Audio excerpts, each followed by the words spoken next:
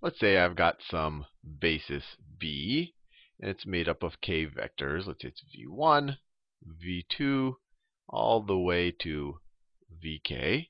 And let's say I have some vector A, and I know what A's coordinates are with respect to B.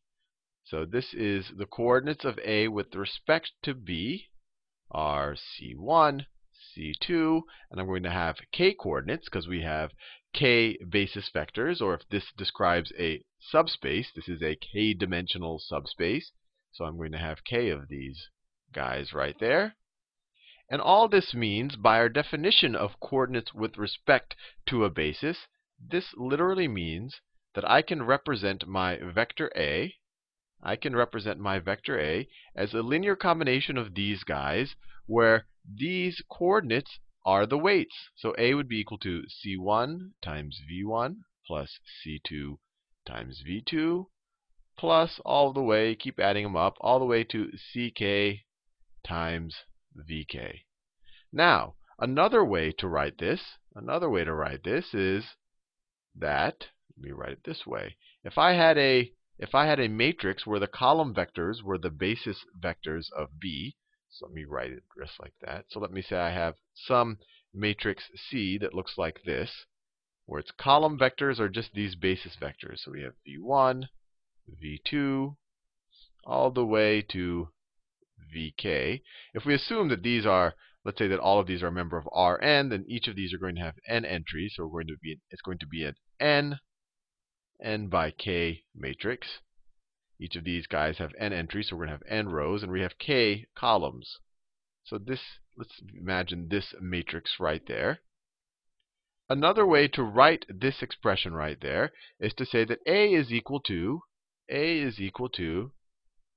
the vector C1, C2, all the way to CK multiplied by this matrix right there. This would be equal to A. This would be equal to A.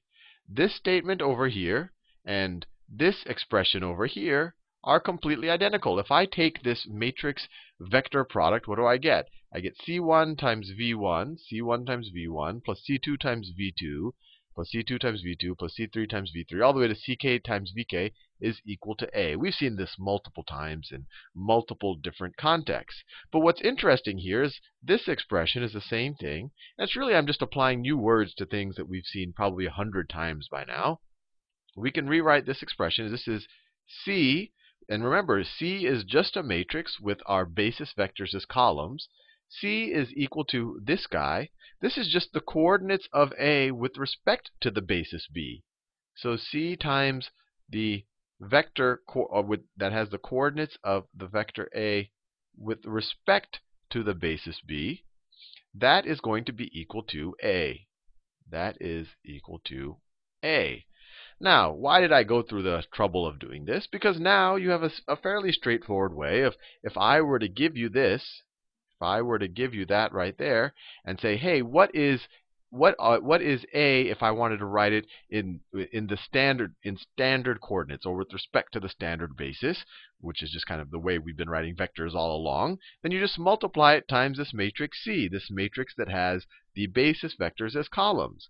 If the other way, if you have some matrix A, if you have some vector A that you know can be represented as a linear combination of B, or it's in the span of this basis vectors, then you could solve for this guy right here to figure out A's coordinates with respect to B. And so this little matrix right here, what does it do? It helps us change bases. If you multiply it times this guy, you're going from the vector represented by coordinates with respect to some basis, and you multiply it times this guy, you're going to get to the vector in just with standard coordinates. So we call this matrix right here change of basis matrix. Change of basis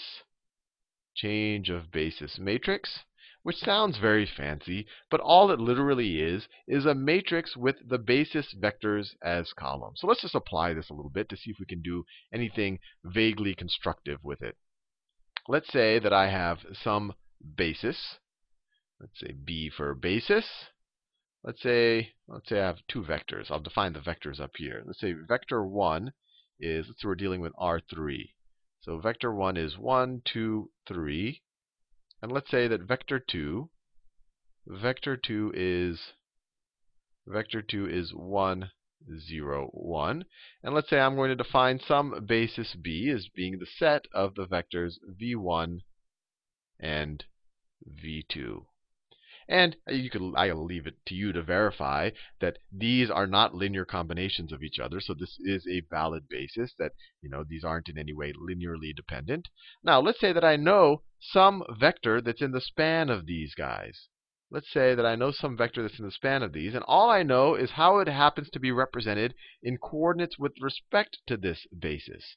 So let's say I have some vector A, and when I represent the coordinates of A with respect to this basis,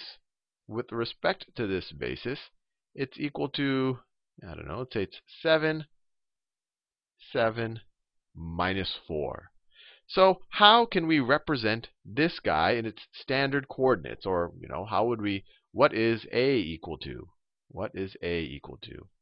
Well, you could just, you say, oh, well, A is equal to 7 times v1 minus 4 times v2, and you'd be completely correct. But let's actually use this change of basis matrix that I've introduced you to in this video. So the change of basis matrix here is going to be just a matrix with v1 and v2 as its columns. So 1, 2, 3, and then 1, 0, 1. And then if we multiply our change of basis matrix times the vector representation with respect to that basis, so times 7 minus 4, 7, 7 minus 4, we're going to get the vector represented in standard coordinates. So what is this going to be equal to? What is this? We have a 3 by 2 matrix times a 2 by 1. We're going to get a 3 by 1 matrix, which makes complete sense because we're dealing in R3. We're dealing in R3. This vector right here, A, is going to be a member of R3. A is a member of R3. So when we write it with standard coordinates, we should have 3 coordinates right there. Now, when we represented A with respect to the basis, we only had 2 coordinates because A was in the plane spanned by these two guys. Actually, this is a good excuse to draw this. So let me draw it in 3 dimensions. Let's say the span of v1 and v2 looks like this. The span of v1, v2 looks like this. And let's say this is the 0 vector right there. So this right here is the span of v1 and v2. Or another way, this is the subspace that B is the basis for. And so we know that A is in this guy. So let's say v1 looks like this. Let's say v1 looks like this, and that v2, I'm not even looking at the numbers. I'm just doing it fairly abstract. Let's say v2 looks like this right here. Now, the fact that A can be represented as a linear combination of v1 and v2 tells us that A is also going to be in this plane in R3.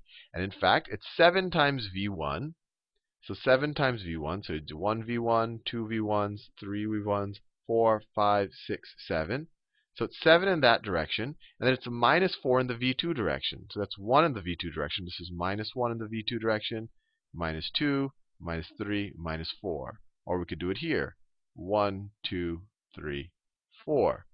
So our vector A is going to look like this. It's going to look like this. It's going to sit on the plane. It's going to sit on the plane. So this is our vector A. It's going to sit on the plane. And when we represent it with respect to this basis, when we represent its coordinates with respect to our basis B, we say, okay, it's 7 of this guy. I'm just doing this abstractly. Don't pay attention to the numbers just now. I just want to understand the idea. We say it's 7 of this guy minus 4 of this guy. So it takes you back here, and you get this vector, which is in this plane. So we only needed 2 coordinates to specify it within this plane, because this subspace was 2-dimensional. But we're dealing in R3. We're dealing in R3, and if we just want the general version of A in standard coordinates, we'll have to essentially get 3 coordinates. 3 coordinates. And I want you to understand that A is sitting on this plane. This plane just keeps going on and on and on in all of these directions. A actually sits on that plane. It's a linear combination of that guy and that guy. But let's figure out what A looks like in standard coordinates. In standard coordinates, we get the first term is going to be 1 times 7 plus 1 times minus 4. So that's going to be 3. Then you get 2 times 7 plus 0 times minus 4. That is 14. And you're going to get 3 times 7 plus 1 times minus 4. So 3 times 7 is 21. Minus 4 is 17. So A is the vector 3, 14, 17. That is equal to A. Now let's say we wanted to go the other way. Let's say we have some vector. Let me pick a letter I haven't used recently. Let's say I have some vector D. Let's say I have some vector D, which is 8, 8, minus 6, 2. And let's say we know that D is a member of the span of our basis vectors, the span of v1 and v2. v1 and v2.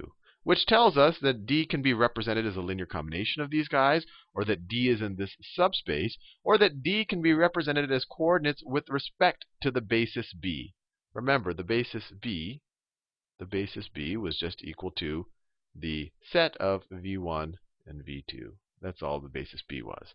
Now, we know that if we have our change of basis matrix,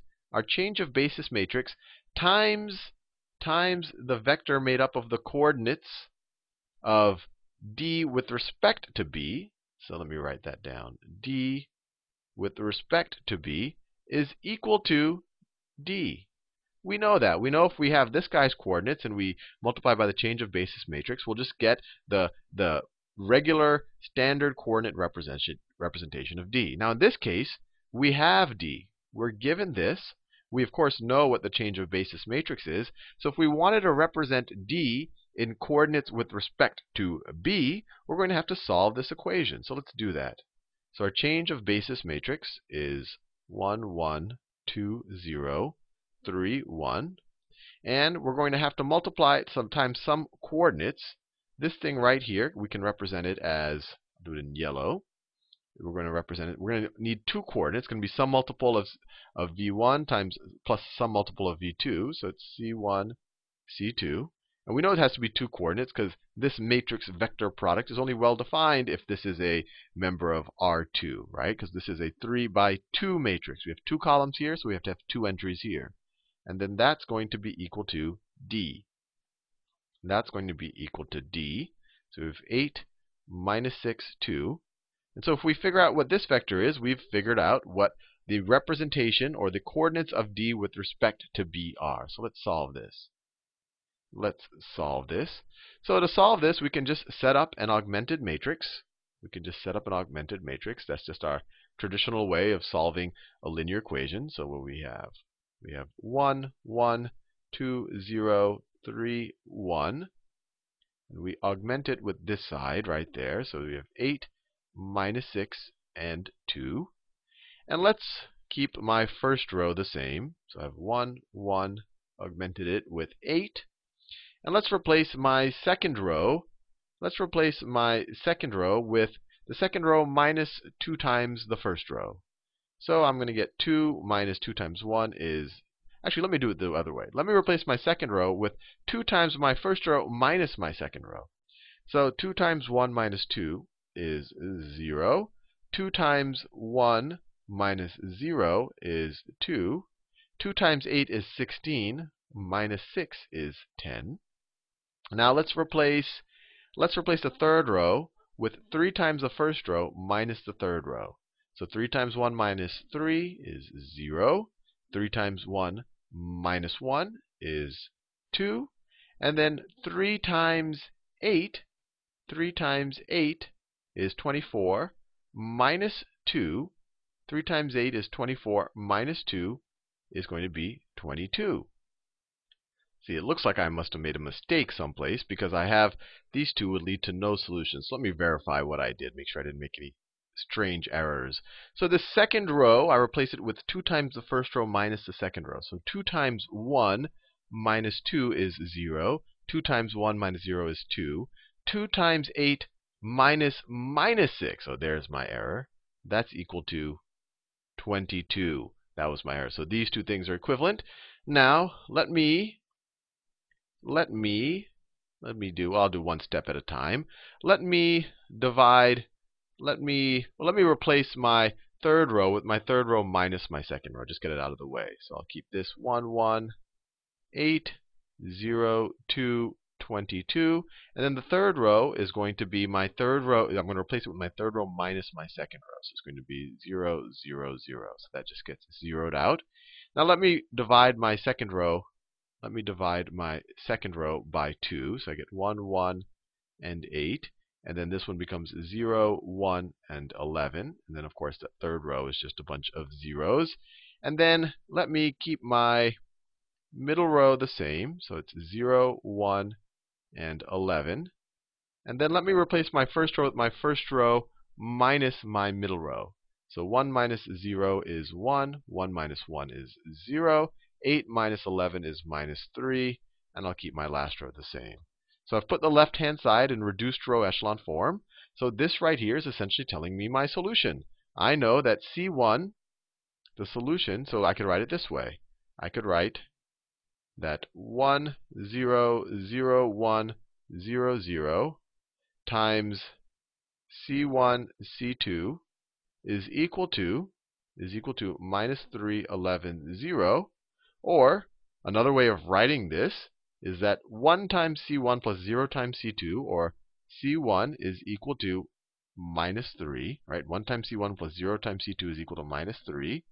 And then we have 0 times C1 plus 1 times C2 plus 1 times C2 is going to be equal to 11. So our solution to this equation is minus 3, 11. Or another way of saying this is that if I wanted to write my vector d in coordinates with respect to my basis b, it would be the coordinates minus 3, 11. So if I want to write my vector d in coordinates with respect to my basis b, it's going to be equal to minus 3, 11. Which implies, let me write it this way, which implies that d is equal to minus 3 times vector 1 plus 11 times vector 2. And I'll leave that for you to verify. But just like that, using this change of basis matrix, we can go back and forth. If you have this representation, it's very easy to take the product and get the standard representation for d. If you have the standard representation, or the coordinates with respect to the standard basis, it's very easy. Well, it's a little more involved, but then you just solve for your coordinates with respect to b.